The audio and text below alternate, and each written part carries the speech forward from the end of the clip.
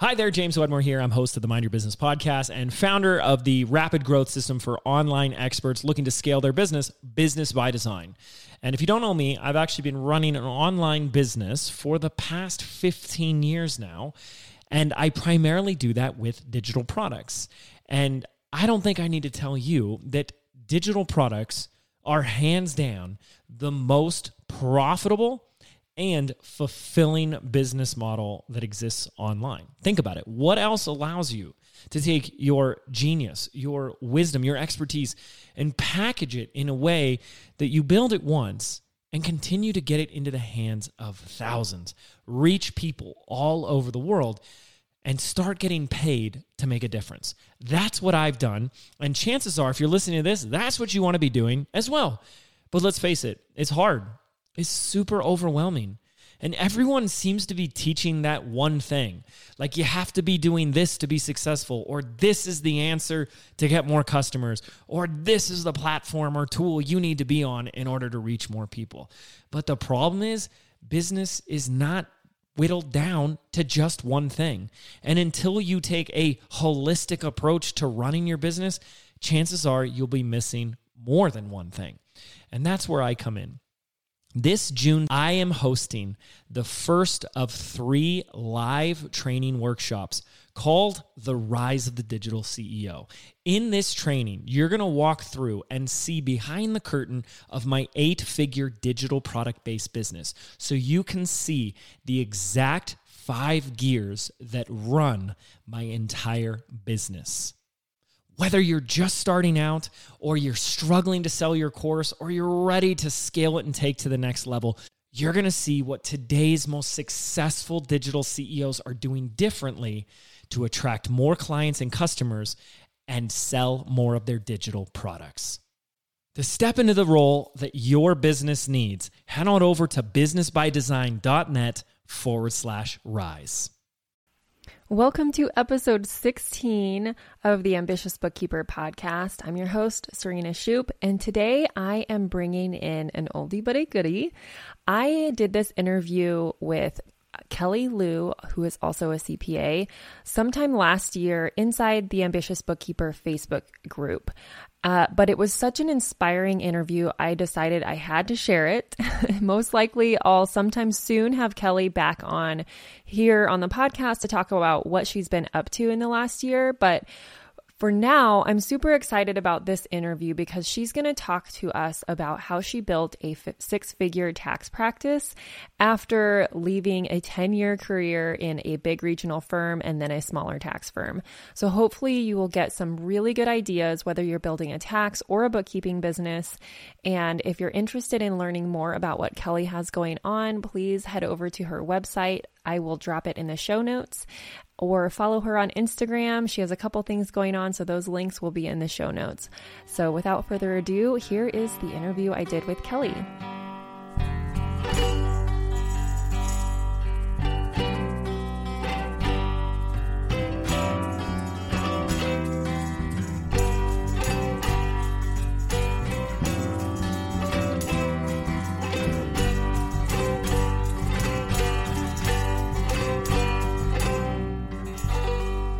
Kelli Loo, welcome. Hi. Hey, thank you for joining me. Yeah, thanks for having me. Kelli is a CPA, obviously, and you focus on taxes for creatives, right? Yep. Okay, so you're very niched. And when we first talked, you told me all about how you started your practice, and I was like, that is so inspiring because of how quickly you grew and the type of clients you attracted and how you hit your revenue goals so quickly. So I really wanted to bring you in here to share that story with the group so that hopefully you'll inspire some people to build the practice that they want, whether it's in bookkeeping or tax, because I don't do tax. So I think it's really nice to have a perspective of someone that is focusing on tax, because there might be some people in here that want to do that. So tell us how you got to where you are and built your practice up. Tell us the spiel. Gosh, okay. I'm going to try really hard not to make this super long, but I guess the highlight reel is I started in tax about 10 years ago. And I went to a large national firm here in Portland called Moss Adams. So I was there for 5 years, did the whole thing, got licensed, really competitive, worked the 80, 90 hours a week, and I was just done.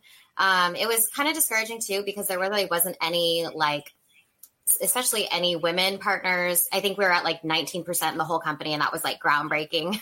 And so I didn't really have anyone to look up to, especially women of color. And so I just felt like it was time to move on. And I was like, I'm going to go to a smaller firm. So I went to a smaller, more local firm. And I was there for 3 years, and it was great in that I fell in love with small business.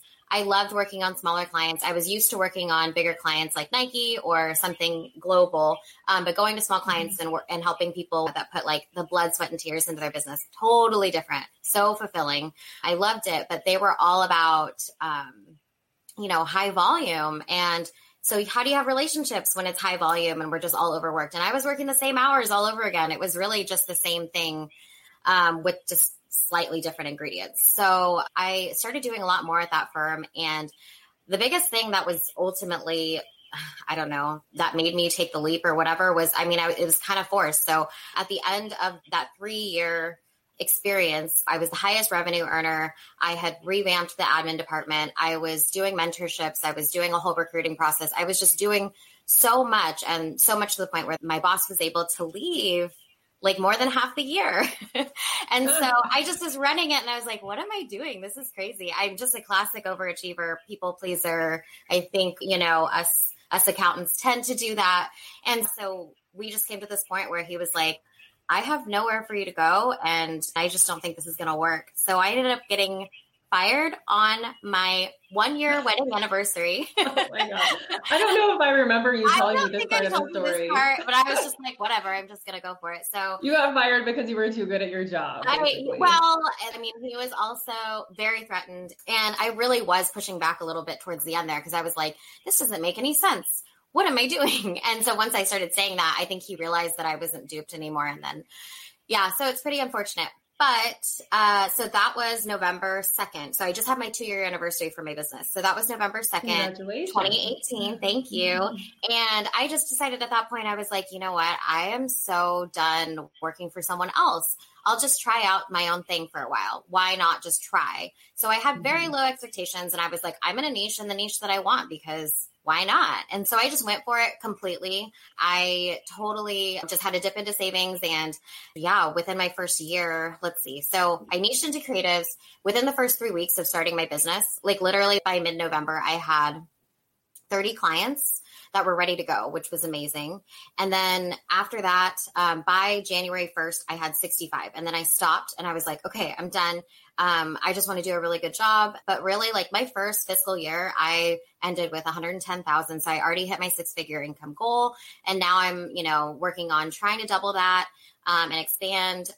So it's just been a wild ride. And all of it just came from just kind of this dead end where I was like, I really don't have anywhere to go. And then creating this whole new world for myself. And it was amazing. And it all just came from, trusting myself and finally listening to that intuition. So it's kind of a crazy story. From trusting yourself and following your intuition, I think that's a big thing for all of us. And it's hard as accountants to do that. Totally. It's so logical. Mm-hmm. Yeah. But, I think that if it was just a natural, I was at the 9 to 5, I was pretty happy, which I just wasn't, obviously. And then it was ultimately a decision in the end. But I think that I say this all the time.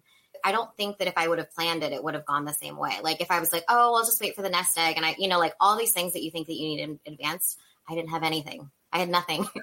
I had my husband's buy-in. Yeah, my husband was really excited. So that's a big step. I know getting spousal support is a big deal. But my husband was way more excited than I was about doing it. Because you needed that encouragement, obviously, to be able to go for it. Because if you didn't have that, then you would have just been looking for another job.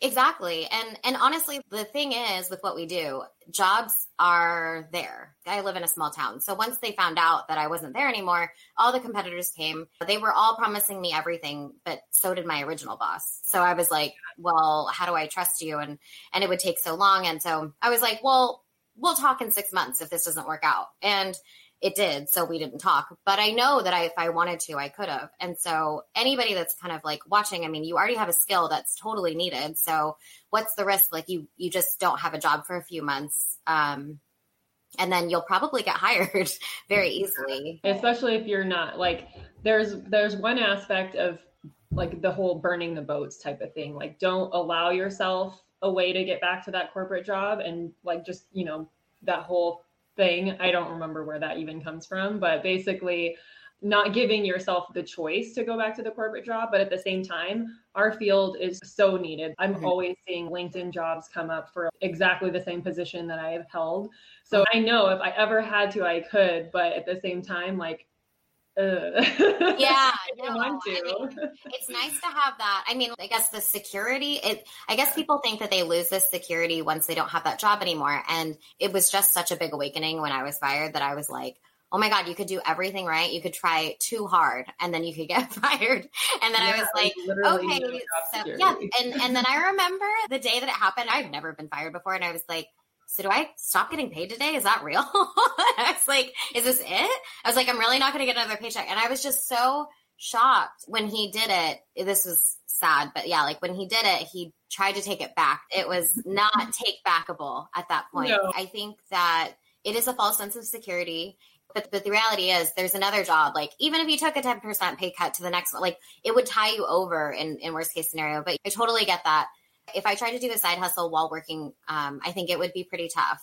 I don't think it was allowed. A lot of firms don't allow it, but there's ways to kind of get around it if you're not offering the same service. Like if you're in audit, they can't do the bookkeeping anyway. So you're okay to do that. I would not go after the same type of client though. Non-competes don't really hold up. How did you get so many clients or referrals? We'll be back after a quick break. This episode of the Ambitious Bookkeeper podcast is sponsored by my brand new free training, The Ultimate Guide to Creating a Profitable Bookkeeping Business. In just 1 hour, you will learn 3 keys to creating and launching a profitable bookkeeping business. We will map out your path to creating a bookkeeping or accounting business that keeps you in control of your time, priorities, and expertise. From someone who built a 6-figure firm on part-time hours. That's right. You can stay in control of your time, keep family as your priority, and serve your clients well. It just takes a little strategy up front, and I'm going to help you with that during this free training. So head over to the show notes to sign up now for the next training and find out how you can choose the work you do, kick imposter syndrome to the curb, use tech to be super efficient, which all leads to a profitable business. Just head on over to ambitiousbookkeeper.com/training, and I will see you there.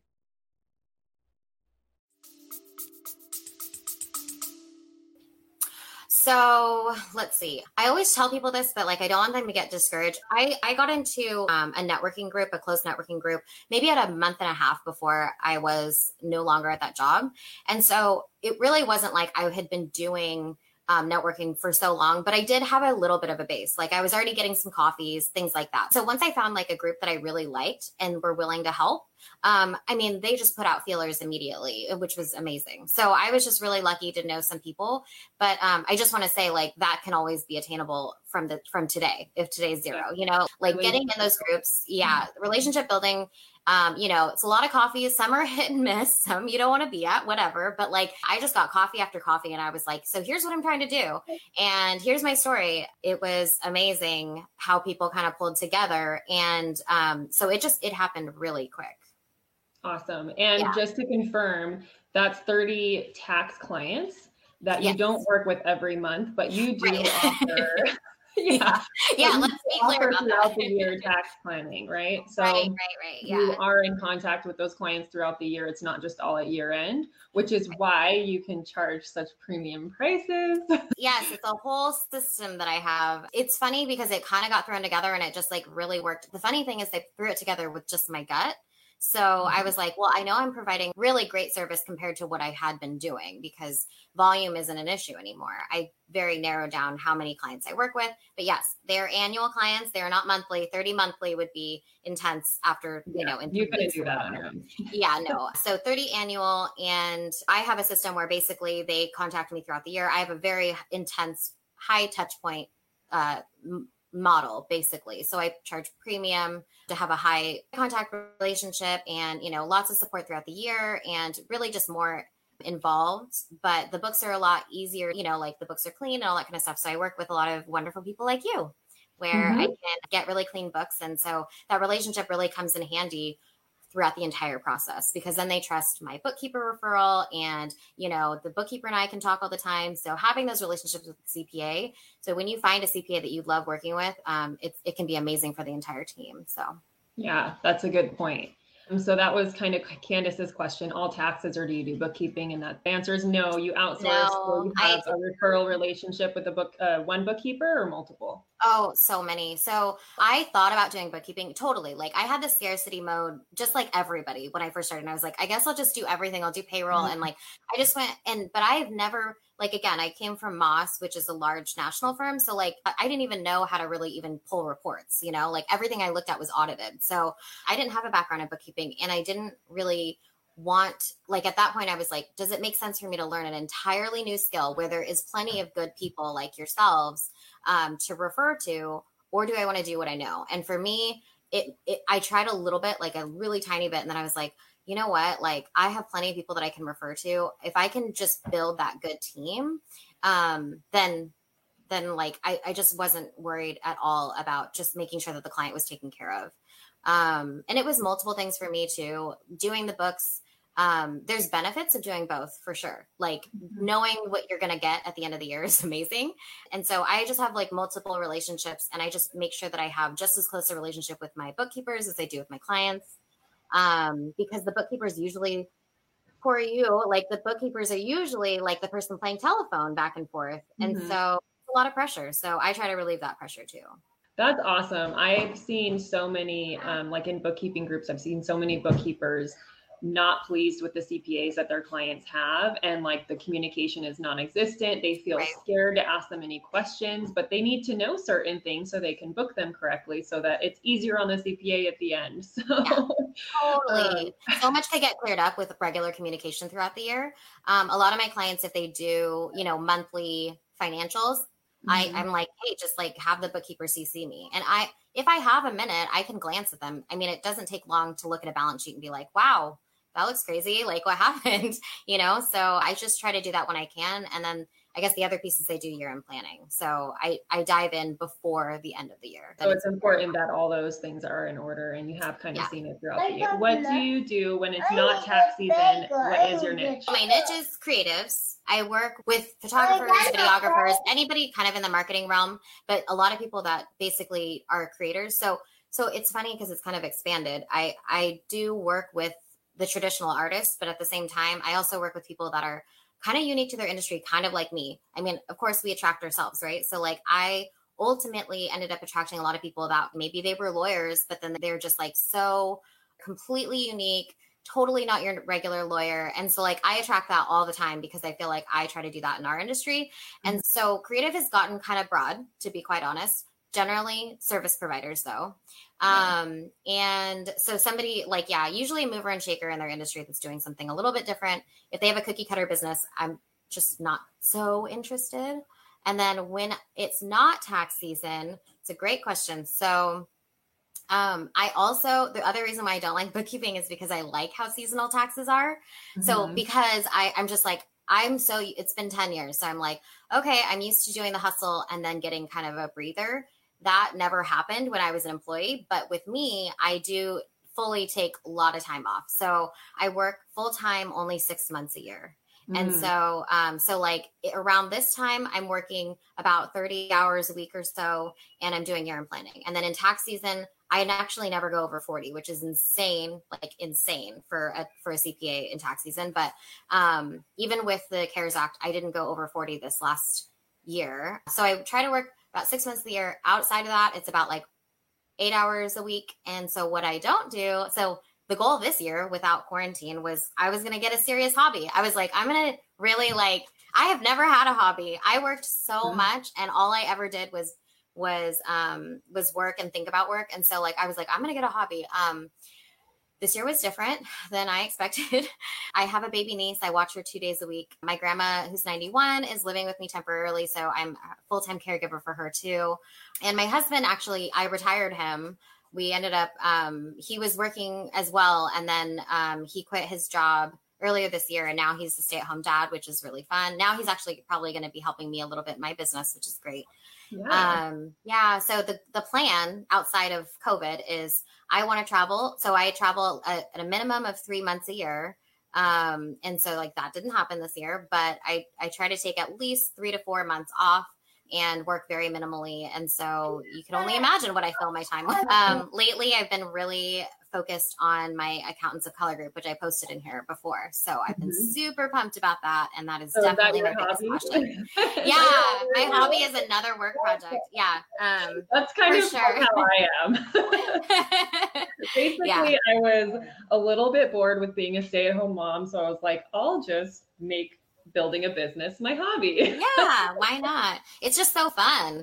How do you find local networking groups? So do you have a national one that you do, or do you find local ones? So I guess I'll be real with, I'm just always real, but basically there was a group that I was in that is like worldwide. It's called BNI. So it's pretty popular. Mm-hmm. So that's what I was in, and it really did grow my business very quickly. But I also personally I'm very active in social justice, and I don't have the best feeling about BNI anymore and where they stand. However, it was effective, so I roll.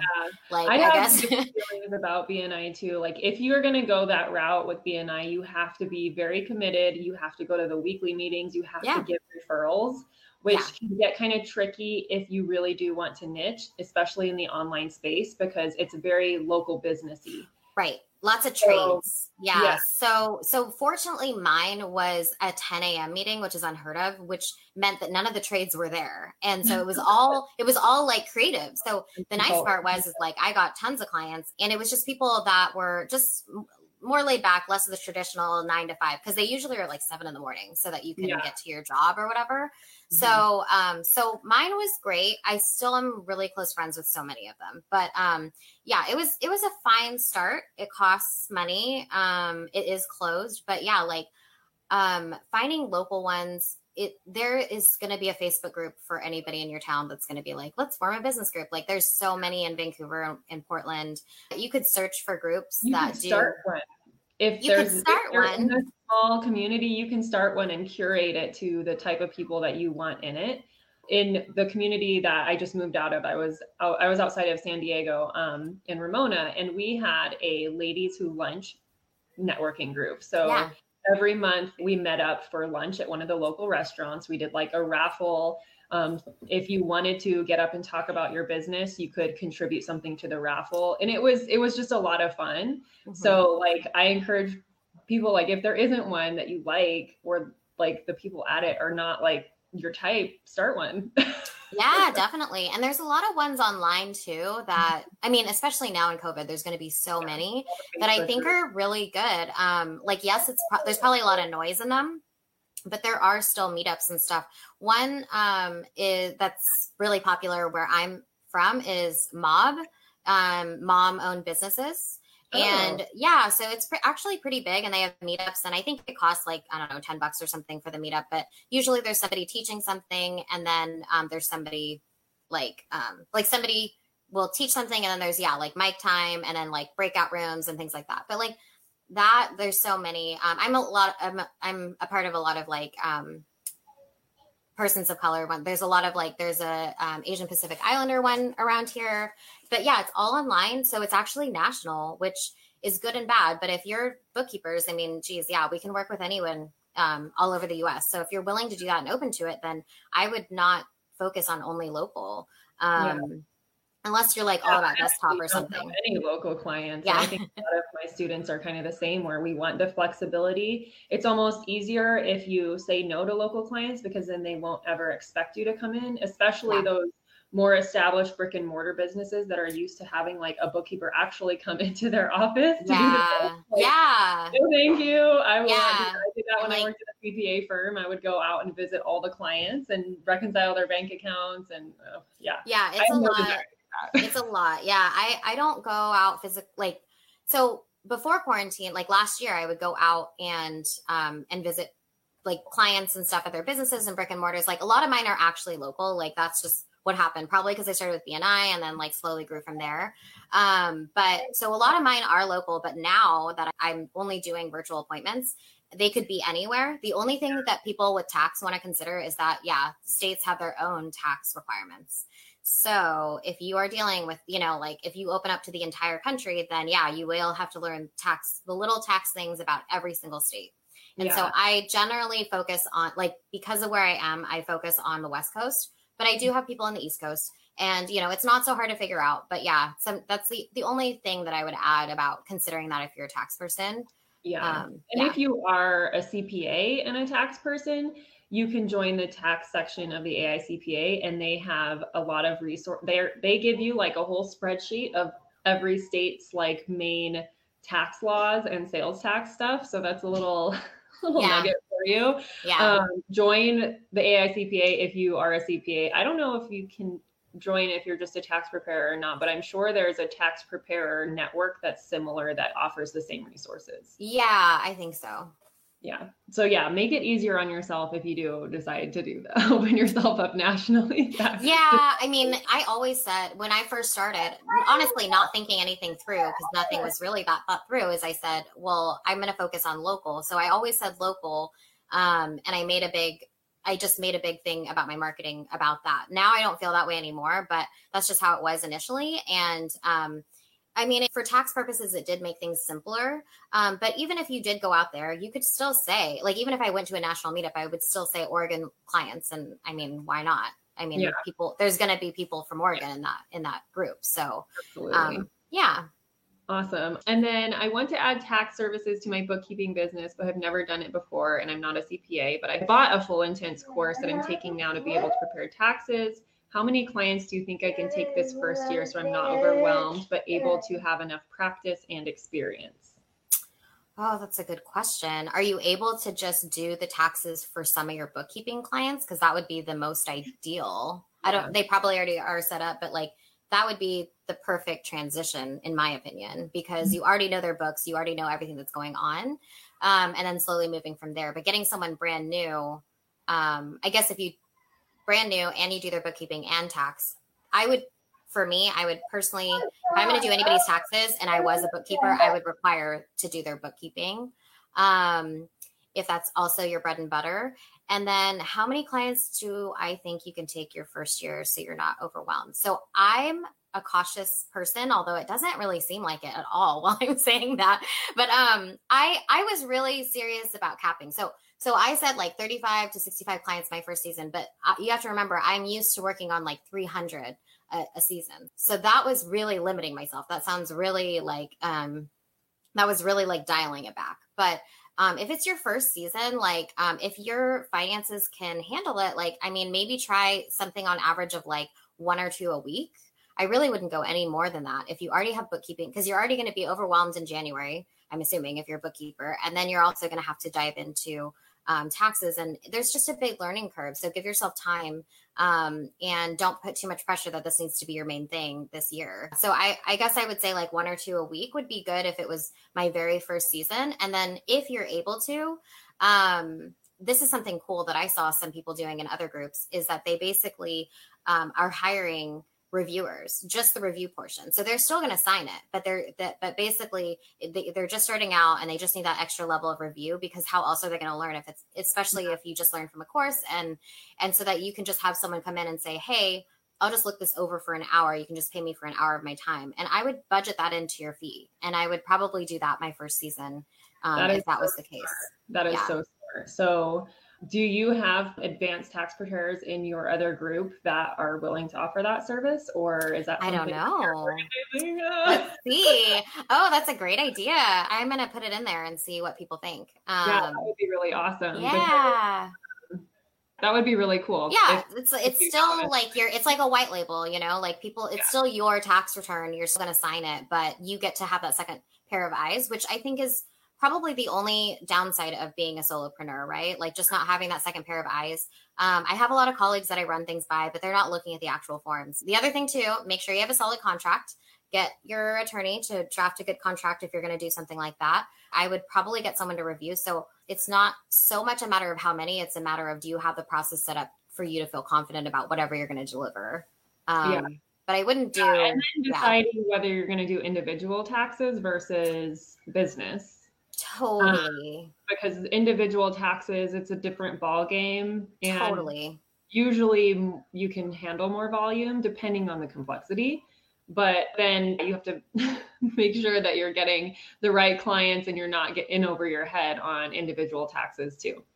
So. Yeah, they're completely different. I mean, if you are doing business, then you will ultimately default to having to do some individual, because most likely the business owner will, it's either going to be on their personal return, the business itself, or you're going to have to do their personal return one way or the other. So I guess you do need some background on both. So yeah, but I guess like a natural progression, I would think for a bookkeeper would be to go over into business, because you already know the financials. Like that's the hardest part, is understanding it. And then it's really just inputting it and being able to put a lens of like, where's the opportunities and all that kind of stuff. Yeah. Does anything look weird? But you already have so many of those skills. So that's when I first started my business. I was kind of like you, and I was like, maybe I'll just do everything because I have my CPA license and people are going to la. Yeah. And so I did my first couple clients. I did some taxes in my first year and I absolutely hated it. Mm-hmm. So now I work with a tax attorney that also can like represent people in front of the IRS. Yeah. And he's really knowledgeable, and I just outsource everything pretty much to him. And Noemi, I've outsourced some stuff to her too. She's in this group. Okay. So, yeah, I just realized I didn't love it. It was a huge learning curve for me because my background isn't tax. I did like one tax season at a small firm, like at the beginning of my career, and did mostly individuals and like a couple partnerships. But it was so long ago that it really wasn't like having the right experience because everything's changed. Yeah, everything has totally changed. It's like me working in, like at one point I like was in desktop. I mean, it was exciting that I recorded journal entries. Like that was like the bookkeeping that so I just wasn't, I mean, if you don't like doing it, don't do it. I mean, I basically heard this one quote that I live by, and it's like, okay, I'm going to screw it up. The last time I said it, I screwed it up. Let me think. So don't do 6,000 things. Let's see. Don't do 1,000 things. Wait. Don't do 1,000 things 6 different ways. It's like the opposite. Basically, do the same thing over and over and over instead of just trying to do 1,000 things 6 different ways. Yeah, I don't know, something like that. Yeah, I totally agree with that sentiment. Yeah. And I specialize and it just like, it's like clockwork. It's so efficient. Like, that's why I don't work outside of tax season. And so it's just like, but if I, was really spread thin, I put it on a board. Do you want to see the board? Yeah. Okay. Cause I'm trying to put this together in my group, but basically, cause I'm working on a little thing, but I did a little chart here, and I was like, imagine so basically this is the number of services that you have. So as your number of services increases, the number of clients go down. So it's just like, so how many clients do you really want? It's like, if you want 20 clients, then maybe give them really great service and charge them, $10,000 a year. But for me, it was like, I want to charge, I charge a lesser amount and I work with more and I have more clients. But working on 20 clients versus me now working on 150 is totally different. And there's a way to do lots of services, but you're going to you have to let go of this other side of it, which is so many clients, and probably low fees at that point. You can't have a certain client size. They're always going to have to need employees. They're always going to have to, you're basically going to be their step in like accountant. And so that's just, it's a different type of client. It's a different size. The clients I serve don't need full-time accountants, they're at the point where they're like, okay, I'm thinking about getting a bookkeeper. Like that's my size of client. So, and they're still willing to pay you premium prices for taxes, which is amazing. Yeah.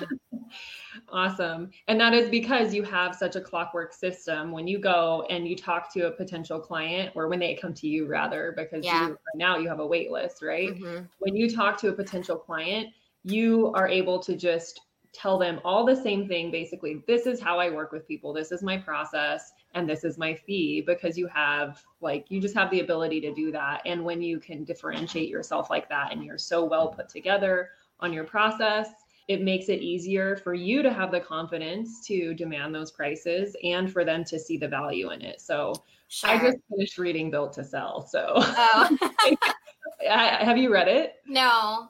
Basically, your business model is like case study for that. You know what I mean? Because it's such a clockwork thing. If you have like one service that is more like a product, and it's repeatable and it's duplicatable. If you wanted to teach that process to another CPA and bring in another CPA to your business, you could double your business. You know what I mean? Like, it's repeatable. It's all about systems, really. Yeah, totally. So, okay, thanks. I don't plan on doing it as my main business, but I realize I'm losing my own clients since I don't offer that. Oh, hey, Marcella. I have some things that I could probably say about that. Do you feel like you're missing out on that revenue, or are you actually losing the clients for the bookkeeping side of things because you also don't offer tax? That's the question. Okay. Yeah. I'm just asking her that question. This says, interesting. And do you do packages or tailor to each one? I suspect tailor. That's what the question is. But okay. So as far as like my fee structure and what it's really default. Like everyone's pretty much at my base fee, and I charge everyone a very similar amount. The only way that I increase is if they have multiple states or various complexities. Like there will be wrenches sometimes thrown into this, but generally speaking, my clients are going to be solopreneurs. Maybe they have some employees, some subcontractors, things like that.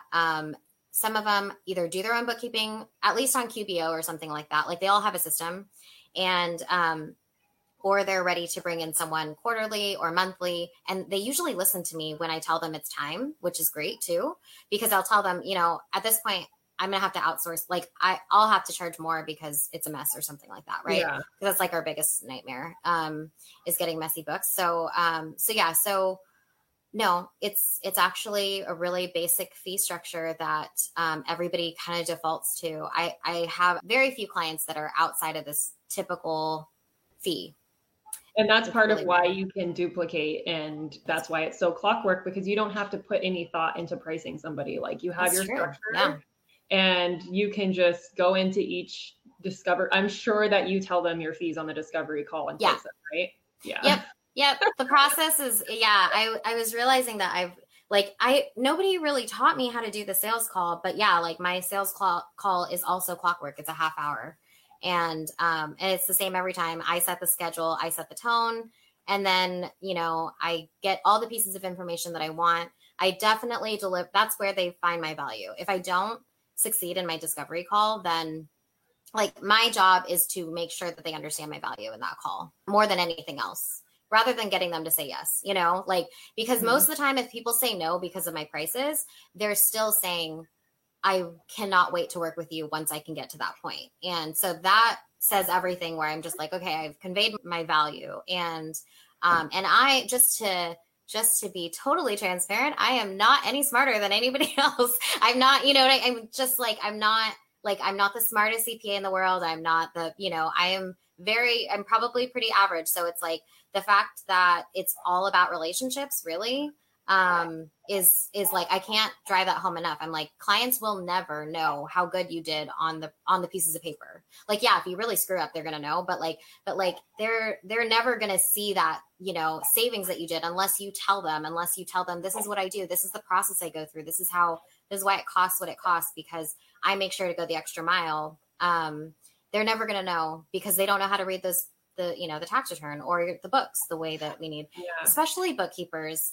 I say this all the time because clients ask me, they're just like, so what do you think of my bookkeeper? And I'll tell them, but most of it's just based on looking at the books, and I'll say things like things that they overlook. I'm like, well, are they reaching out once a month? And I'm like, are they saying, I was like, how quick are they to respond? All those things they think are just either default or they're just not thinking that hard. And I was like, that's actually really hard to do as a bookkeeper. So I train the client to value me and to value the bookkeeper and to know when they have a good person or not, so it's part of training them to see your value. But yeah, it is clockwork, and my spiel is actually pretty much the same every time. The thing that's different is when I'm learning about what they do in their business, I really focus and I really, soak it in, and I try to feel understand their passion. I'm a big relationship person. So I'm really trying to understand why they do what they do and how come they care about this so much, and why did they start their business, and what do they see for it coming in the future? So that call is everything. And then I just maintain the relationship after that. I also don't charge by the hour. That's another thing that everybody thinks I'm crazy for, but I let them have unlimited access to me, and I don't charge by the hour. So yeah, well, that's all value pricing, right? Because you've already built your value in that discovery call. Your fees are high because obviously you only have 30 clients and you make 6 figures. So, well, no, I don't currently. I have more like 150 now. Yeah. Okay. Yeah. My average. Yeah. Okay. Yeah. At the beginning. Yeah. That would be a lot. No, my prices aren't even more than who I used to work for before. Yeah. Yeah. So, big firms charge a lot for taxes. Yeah. Not Moss. Moss would be Moss was definitely much higher, but I mean, my last small firm, our price range. So I basically, my clients on average are around 1,000 to 2,000. Mm-hmm. So yeah. Yeah. I think Marcella says, I'm very curious about learning taxes because that will make me do the books better, help my clients with the tax strategies. So I thought if I'm going to invest time in learning this, I might as well offer tax returns. Not necessarily. If that's your only reason, I don't know if I would honestly go the route of doing the taxes. But yes, it is important to understand the basics so that you can facilitate that conversation with the CPA and charge more. Mm-hmm. Because you're going to be way more valuable than a bookkeeper that doesn't understand anything about taxes, because a lot of them don't. Right. Yeah. And I'm not bashing, but there's ways to set yourself apart. And that's a conversation you have to have during your discovery call and be like, look, I understand taxes. I don't do them, but I can facilitate a conversation with your CPA where you don't have to be the middleman. And so that's why I charge what I charge. Yes, 100%. Yeah. I wouldn't offer the service just because you want to do the bookkeeping better. I would probably meet with CPAs or do some studying yourself. I mean, sure, do your own taxes and things like that. I mean, but there's so much information out there for you to be able to understand as a bookkeeper and then provide that value. But I can say a few things actually of what I love about bookkeepers, if it helps as a CPA. And to get, because your main referrals are going to be, well, not your main referrals, but a good referral source is a CPA too, right? People always want to meet with me to get, so that when my clients are ready, I'm like, yeah, go to this person. But yeah, the biggest thing for sure that if I was a bookkeeper, and what I like to hear from as a CPA is if they're checking in once a month, if they're quick to reply, and if they're going to book my journal entries and double check with me when they book them. And that's so simple, honestly. Yeah, it's really simple, and it's really hard to get at. It doesn't get done by a lot of bookkeepers. I have always a really hard time. Yeah. I'm in a bunch of programs, and one of the girls I'm in a program with was because she was watching some of the stuff that I put out for my bookkeepers to increase their value. And one of them is literally just having a meeting with your client every month to talk about the numbers and to deliver the reports instead of just sending them the reports. And she's like, I don't get that from my bookkeeper. She just does the stuff and then tells me when it's done. And I was like, oh my God. Well, some of them don't even do that. Some of them don't even send the report. So there's that. And so my favorite bookkeepers will meet with their client, a 15-minute, hey, this is how it works. This is what, and all that stuff. And my other ones are going to be the ones that work really well with me, knowing that I do year-end planning. So the moment I'm like, hey, I have a year-end planning session with them in November, when are the books going to be ready? Do you have any questions? We need to clear them up now. Because a lot of bookkeepers let discrepancies go for way too long, and then I'm just like, okay, so we're talking about April. Great. And so I feel like the little things to set yourself apart as a bookkeeper, I mean, they're pretty small. And I think if people just plaster them on their pages of this is what I do, basic stuff, then I think it would be helpful because bookkeeping, just the term is thrown around all the time. So people are like, I have a bookkeeper, and it's like nothing of what I would have expected. It's like, oh, you mean they categorize your expenses? That's what they do. They don't provide reports. Yeah.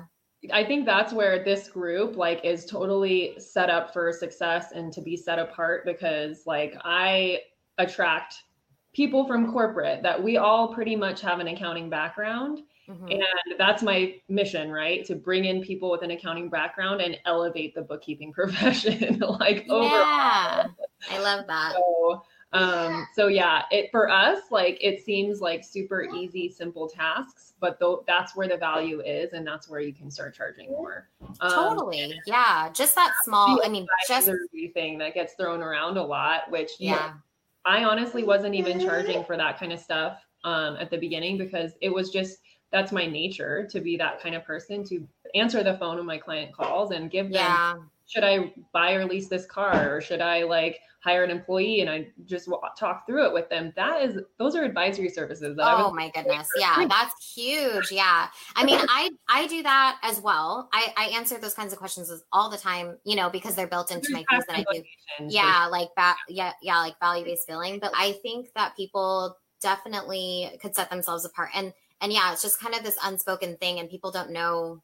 Like bookkeeping is so broad as to what it includes. And so having that said, I'm super explicit on what's included and what's not. I mean, it's even more important to say what's not included.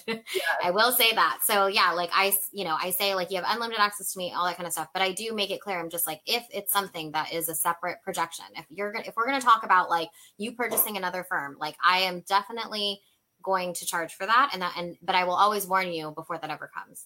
What people don't like about, anything about us, or like anybody in the accounting industry, is like surprise fees, things like that. But like, I would say, again, I'm a good CPA. I'm good at what I do. But I also feel like there's so many professionals that are also just as good, just as smart. I mean, if not smarter, even books, like way more book smart. The exams are super hard for me, and so hard. And so, but yeah, like I think that even having all of that said, the biggest thing that I sell is peace of mind. Like hands down, it's peace of mind. And I think that would be translatable to this group as well. I think that like at the end of the day, my clients all just want to not stress out about this. And I know that. I know that that's all that they really want. And they want to pay as little taxes as possible. But I also let them know that that's my job and I have to worry about that. And so I think that eliminating surprises and making sure that they're taken care of. So like over communicating, things like that. So simple, yet, and people just value that more than anything. Because I could do the most perfect return in the world, but have not communicated a thing. They're stressed out super bad. And honestly, they're just not going to value me. I've done that. I've done that where I've spent so much time on a return, but I didn't communicate, back at my other firm. And yeah, like they didn't value me. And I was stressed out because I was like, well, I try so hard. What's the problem here? And really, it's just about communication and relationships, and just knowing that you're actually selling peace of mind. You're really not like, at the end of the day, it's numbers on a piece of paper, right? So, yeah. Yeah, that's such a good point. One of my clients told me like, and this is stuff that when your clients tell you that, like capture the exact words, like copy and paste them. We talked about this yesterday on our live about marketing. But one of my clients was like, you're a total sanity saver. And I was like, I'm going to save that. Oh, yeah, that's a good one. On my website. Yeah, a sanity saver. Oh, that's a good one. Yeah. So just things like that. If your clients tell you things like that, like that's where your value is. And I'm literally just her bookkeeper. You know what I mean? Like, yeah, but like numbers every month though, in that meeting, like, that's where the value is. And like, she didn't blink an eye at the price that I gave her, because she's like, I know you provide the value, you know what I mean? So she's like, I love being able to talk about this every month, and you are letting me know that I'm doing things right. Right. Yeah. I guess like a good example is like, I'll look at past returns, right? Part of my job is to review whoever did the return before me. It looks fine. Like, I mean, part of it's just like, I'll even be honest. I'm like, honestly, like they got all the things that I would have asked for. Like there's a couple of things, but we're talking about dollars and cents here. And so it's like, but what their biggest complaint is, and I always ask this in my discovery call is, well, actually I ask it in the like I have a like a Google form kind of thing right before they sign up to make sure that I hit like certain pressure, not pressure points. What is it called? Pain points. And so I always ask, so have you ever worked with a CPA, and what did you like and not like? And that is like, they love to tell me all about that. And so, but the biggest thing is, like they could have done, again, I would have given them the same exact product. What's different between us? It's because I gave them tons of peace of mind, relationship. They always felt like they understood what was going on. And the fact that I'm getting clients now and I'm teaching them such, I don't want to say simple things because I don't want it to seem like they should have known them, but like certain things where, they've owned a business for 10 years now. I would have thought they would have known how estimated taxes work or something like that. Right. But their CPA never explained it. And they were too scared to ask because it's intimidating. So then I was like, my job is to make it super comfortable so that I was like, you don't even want me to try to do your job. Like, don't even act like I was like, just ask me whatever question. You didn't go to school for this. I did. And I was like, I would never know my way around a camera. So don't ever feel like, it's scary to ask me. And so creating that safe space. That's a huge one too. Like when clients, when you don't feel like a lot of CPAs, like they have, first of all, a lot of CPAs charge hourly. So they're afraid to spend that time asking those questions because it doesn't really like, they're like, well, I'm not going to do it myself anyway. So why would I ask the question and then get charged for an hour? Yeah. So I think part of it is that, and then maybe, I saw a post recently from another CPA kind of in our space that like does things the way that we do. And they were just, I think they had gone into a CPA firm that their family owned for them to do their taxes and, like as a second pair of eyes. Mm-hmm. And I think it was, I don't remember who it was, but she said something about it being like, it was the worst experience ever. They made me feel dumb and I'm a CPA. Oh. And I was like, it made my heart drop because I was thinking about like outsourcing my own taxes to an actual CPA now too. Cause I'm just like, I don't even like doing my own. And now we're getting into a point where like, we're trying to do retirement strategies and buy real estate and stuff like that. And that is way over my head. So like, I'm going to have to hire a CPA for all that to make sure we do everything right. I don't do my own bookkeeping. Does that make anybody else feel better? Yeah. I don't either. I have two, and one of my team members does my bookkeeping, and that's what like when she first started on, I'm like, this is your first job to catch up my books. Yep. I hadn't. But Candace said, I wish we could be called something else. I think she's referring to like a bookkeeper. Then I would, depending on the state that you're in, like I know Texas, you can't hold out as an accountant unless you have a CPA. But if you're not in a state where there's rules like that, I would by far set yourself apart by calling yourself an accountant or a consultant, a business consultant, because if you are providing that higher level service, that's what you are. Like you're an advisor or a consultant or a CFO. Call yourself whatever you want. I mean, we don't have rules like that. So I would definitely go with accountant for sure. Yeah. I know Texas, I think there's a couple states that do that you just can't hold yourself out as an accountant unless you're a CPA, which is crazy. Cause I know I am all about like, if you have an accounting degree, you're a freaking accountant. That's odd. I haven't heard that. Yeah. So consultant, you could call it, just kind of play around with words. And you could, you can call yourself whatever you want and then say that you provide bookkeeping services so that people understand what it is that you do.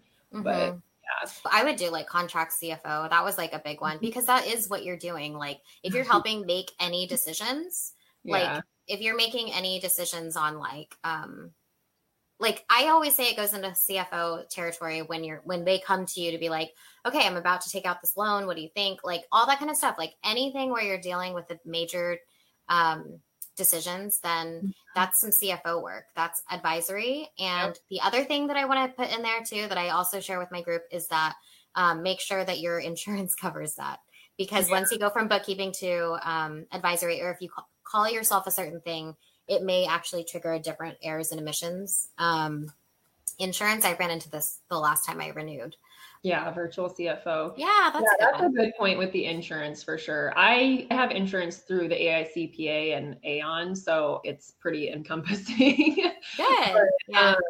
But yeah, check if you're not with like a specific insurance provider that is used to working with accounting and consulting. So if you want to talk about what that other project that you have going on. Sure. So, gosh, it's been amazing. So the reason that me and Serena actually got connected was on Instagram because I was creating a course too on how to build a tax biz. Yeah. And then I was like, and so I was just starting, this is like when we're like, okay, we're definitely quarantined for a long time. And I was like, I'm going to make a course. And I started to, and then the death of George Floyd happened May.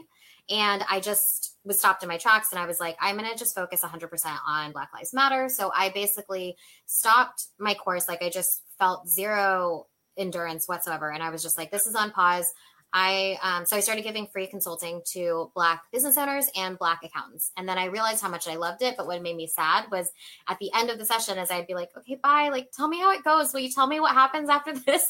And then I was like, I miss them. And so then I was like, and it's just so needed. And I just started realizing too, is the inequity that is in our industry, like CPAs. There's very few minorities of CPAs. It's very hard to pass them. There's a lot of barriers in our way and stuff like that. And so it was just a really big calling. And I was like, I've been wanting to make this group for the longest time, but I was too scared. I was really scared that there would be like pushback or backlash or whatever. And there has been some, but I just was really nervous that, that I was the only one that felt like there was a need for this. And then there's just been so much interest. So I ended up creating this group called Accountants of Color, and it's anybody that identifies as an accountant and as a person of color. And basically I'm at like 99 members right now. I need to get that one person to make it 100. But if you're not in the group yet, I know. If you're in that category, then join her group.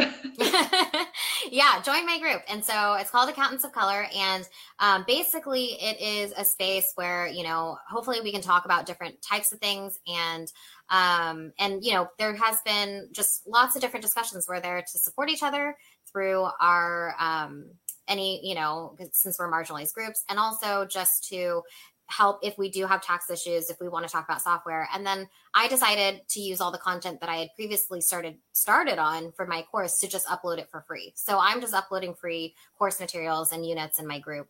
And so, like down the road, like I put together some goals for us and a mission and vision. And we just want more equity in our industry. And also like, another thing was like, I want to do a scholarship program for people that want to, for people of color that want to get their CPAs. But oh my gosh, the materials, it was like $5,000 when I was studying to get the materials. Yeah.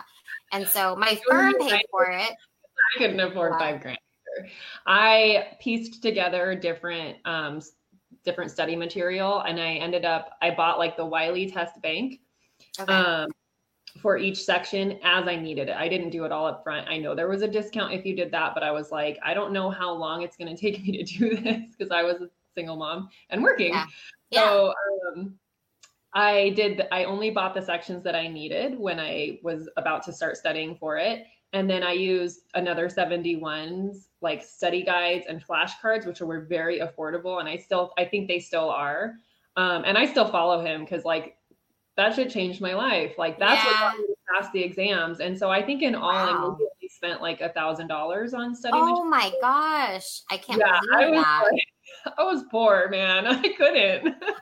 The only reason, and I tell you, I would not have done it. I know I wouldn't have, is because because Moss would pay for something like that. But the thing is most of the people that I got hired with, actually all of them had already sat because they got to take the summer off before and then, and then be able to join in like the fall or whatever. So I had to work while doing it. That's the only way I could get reimbursed, which was so hard with 80 to 90 hours a week.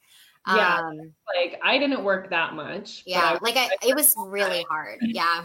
It was super tough. And, anyways, so it's hard. And so, you know, with everything going on in the world and with how hard it is to even just get fair education, then I was like, well, I would love to do a scholarship of some sort. So if I do ever end up monetizing the course, I want to do a portion to that. I'd love to raise funds in different ways. I want a mentorship program. I have lots of dreams. So yeah, I'm like, I have all the ideas and I just need to execute them now. I write like so much stuff on my board and stuff like that. And I'm trying to keep the group as excited and kind of in my brain. It's kind of cool to see me like, well, I'm saying it's cool to see me. That doesn't make any sense. But like, I mean, like, I think there's a value in sharing the journey as well. Right? Like what you're doing. Like, I think it's like, hey, I totally screwed this up. I don't know how this works. And so, I mean, like, you know, hopefully people are enjoying that. I have no idea, but I think there's a huge value in sharing the journey. And that's like what I try to do with my students too. Like right now I'm in the mode of like scaling my firm so that I can sell it in a few years. And so everyone who's in this group gets to see like the things that I'm going to encounter because I'm But I've been sharing as much as I possibly can. You know, I mean, I think it helped. I know that I would have loved hearing about that when I was starting a couple years ago. So I'm just like, well, it's fresh in my mind. So too, because I was like, there wasn't really like a resource for people like us who had the accounting background already. And wanted to build a business, and how do you translate like what you know from corporate and your strengths and all that stuff into your bookkeeping business. So I try to sprinkle all that in there, but yeah. And then just having like the support system is huge. Yeah. There's no boss anymore to ask anything to. Yeah. It's all on you. So. Yeah. Awesome. Well, thank you so much for coming in. Yeah, this is fun. Like I said, if you guys aren't in her group and you fit the category to join, then please join so that she can hit at least 100. Yeah. And I'm sure she has like tons of fun stuff going on in there. And then if you're not following Kelli on Instagram, is that where you're most active? Yeah, I would say so. At Kelli Loo CPA. So KELILOO CPA. Great. If you guys have any questions for Kelli, she's in the group, and we'll see you guys soon. Bye.